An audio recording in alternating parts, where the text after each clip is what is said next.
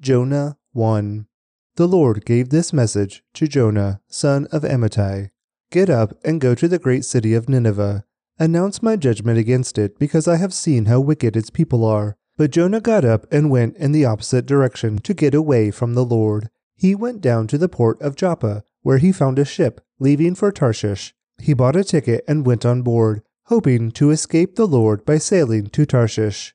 But the Lord hurled a powerful wind over the sea, causing a violent storm that threatened to break the ship apart. Fearing for their lives, the desperate sailors shouted to their gods for help and threw the cargo overboard to lighten the ship. But all this time Jonah was sound asleep down in the hold. So the captain went down after him. "How can you sleep at a time like this?" he shouted. "Get up and pray to your God. Maybe he will pay attention to us and spare our lives." Then the crew cast lots to see which of them had offended the gods and caused the terrible storm. When they did this, the lots identified Jonah as the culprit.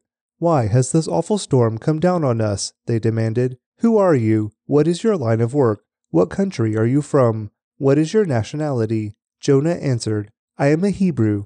I worship the Lord, the God of heaven, who made the land and the sea." The sailors were terrified when they heard this, for he had already told them he was running away from the Lord. "Oh, why did you do it?" they groaned. And since the storm was getting worse all the time, they asked him, "What should we do to you to stop this storm?" "Throw me into the sea," Jonah said, "and it will become calm again. I know that this terrible storm is all my fault." Instead, the sailors rowed even harder to get the ship to the land, but the stormy sea was too violent for them, and they couldn't make it. Then they cried out to the Lord, Jonah's God.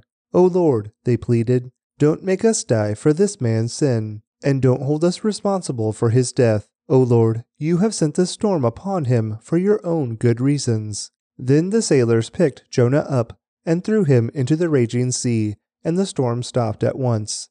The sailors were awestruck by the Lord's great power, and they offered him a sacrifice and vowed to serve him. Now the Lord had arranged for a great fish to swallow Jonah, and Jonah was inside the fish for 3 days and 3 nights. Jonah 2. Then Jonah prayed to the Lord his God from inside the fish. He said, "I cried out to the Lord in my great trouble, and he answered me. I called to you from the land of the dead, and Lord, you heard me. You threw me into the ocean depths, and I sank down to the heart of the sea. The mighty waters engulfed me. I was buried beneath your wild and stormy waves. Then I said, O Lord, you have driven me from your presence. Yet I will look once more toward your holy temple. I sank beneath the waves, and the waters closed over me. Seaweed wrapped itself around my head. I sank down to the very roots of the mountains. I was imprisoned in the earth, whose gates lock shut forever. But you, O Lord my God, snatched me from the jaws of death. As my life was slipping away, I remembered the Lord, and my earnest prayer went out to you in your holy temple. Those who worship false gods turn their backs on all God's mercies. But I will offer sacrifices to you with songs of praise, and I will fulfill all my vows. For my salvation comes from the Lord alone. Then the Lord ordered the fish to spit Jonah out onto the beach. Jonah 3. Then the Lord spoke to Jonah a second time. Get up and go to the great city of Nineveh and deliver the message I have given you.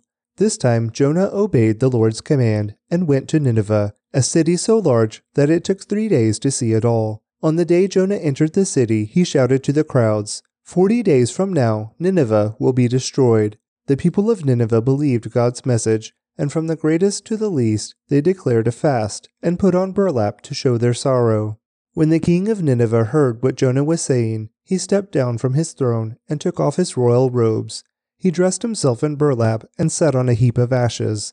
Then the king and his nobles sent this decree throughout the city. Not one, not even the animals from your herds and flocks, may eat or drink anything at all. People and animals alike must wear garments of mourning, and everyone must pray earnestly to God. They must turn from their evil ways and stop all their violence. Who can tell? Perhaps even yet God will change his mind and hold back his fierce anger from destroying us. When God saw what they had done and how they had put a stop to their evil ways, he changed his mind and did not carry out the destruction he had threatened.